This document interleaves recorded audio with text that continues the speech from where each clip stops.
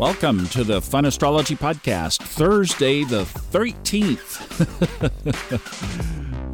We are 1 week away today from the next eclipse, the annular solar eclipse that will not be visible in the United States. Anybody thought about going down to Australia to see it? Well, that's about where it is visible, so that's where everybody is converging. The big one that will be visible on a big swath across the United States is next year. I think I'm going to go to Little Rock and do it with Glasscock. I think that would be fun. Two old dudes sitting on the balcony drinking tea because neither of us drink alcohol. So there you go. Actually, I should talk to him about that so that we could put a little group get-together. If those of you who want to converge on Little Rock, be a great place to watch it, for sure, like right in the middle of it. And I would say if you've never seen one, if you missed the one in 2017, you should definitely see this. It is an amazing experience. Just want to be somewhere where it's not cloudy. Anyway, we'll address that, and yes, maybe we will put something together. That sounds like a great idea.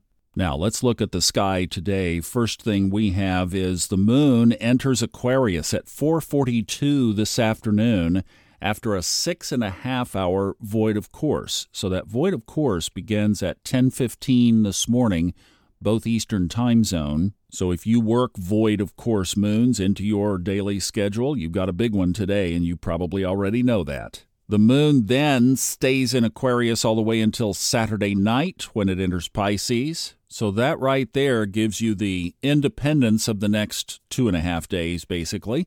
And then on Sunday can be your really meditative, spiritual, intuitive day. Little extra self-time Sunday morning for reflection and journaling and meditating would definitely be in order. Tomorrow at 12:38 Eastern, Venus squares Saturn. Venus is at 4 degrees Gemini, Saturn 4 degrees Pisces. And where these two are in the chart tomorrow when they square off is part of the message of this. This is about bringing some transformation to your own hopes and dreams for the future. And this is something you could carry into that Sunday meditation when the moon enters Pisces. But you could spend a little bit of extra time thinking about, what do I really love? You could ask the question, am I loving in a healthy way? Because remember, we have the moon in Aquarius under this aspect. So you could say, am I giving too much of myself to a relationship or to a situation? This is great energy to bring something like that to light. Is this relationship that I'm in healthy? Is it mutual? Is it balanced? And particularly, is there something we are ignoring or I am ignoring? You know how we talked about yesterday? My path through the Chiron return? This is what I never did. Never knew about the opportunity of a window in the chart or a window in my day where the energy was stronger to stop and say, how are things really anyway? Well, you can do that under this Venus aspect with money. You can do it with your relationship, with love, etc. You can do it about where you're living. That would be one area that might come under this. How or where you're living. If you wanted to push the rings out a little bit, you could look at all of the partnerships and affiliations in your life. How are they serving you? Are they according to your path? Or bring that moon in Aquarius back into frame here. Don't tell me what to do, living that radical independence of Aquarius and just saying, am I giving myself to something that really just flat doesn't serve me? Well, this is where I bring the Bob Newhart Stop It video up from the whole Bob Newhart show. Stop it!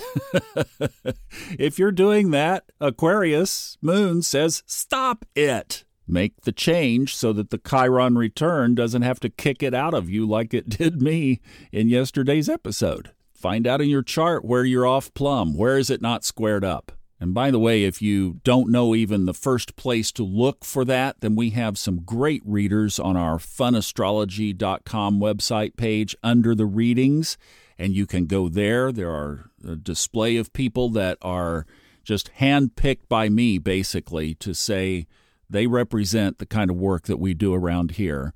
And then, of course, Robert Glasscock on the Old Soul, New Soul Astrology podcast is also booking readings. You could talk to him.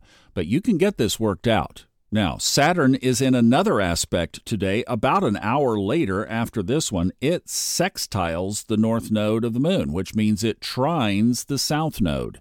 So while this Venus aspect is happening, also just forming up and basically equally as strong is this karmic connection.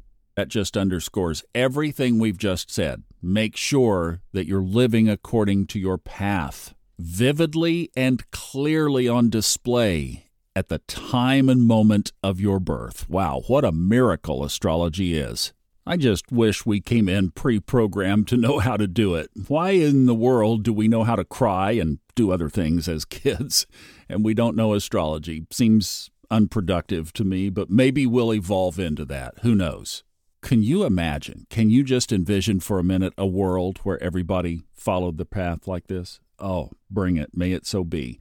All right, tomorrow in the evening, as we mentioned, just shy of 7 o'clock Eastern, the moon moves into Pisces, and that sets up your beautiful meditative Sunday. So I hope that gives you a look at the couple of days ahead. I am going to take tomorrow off and just take a little breather and do some resetting my own self. I'll see you with Ray on Saturday and back here again on Monday.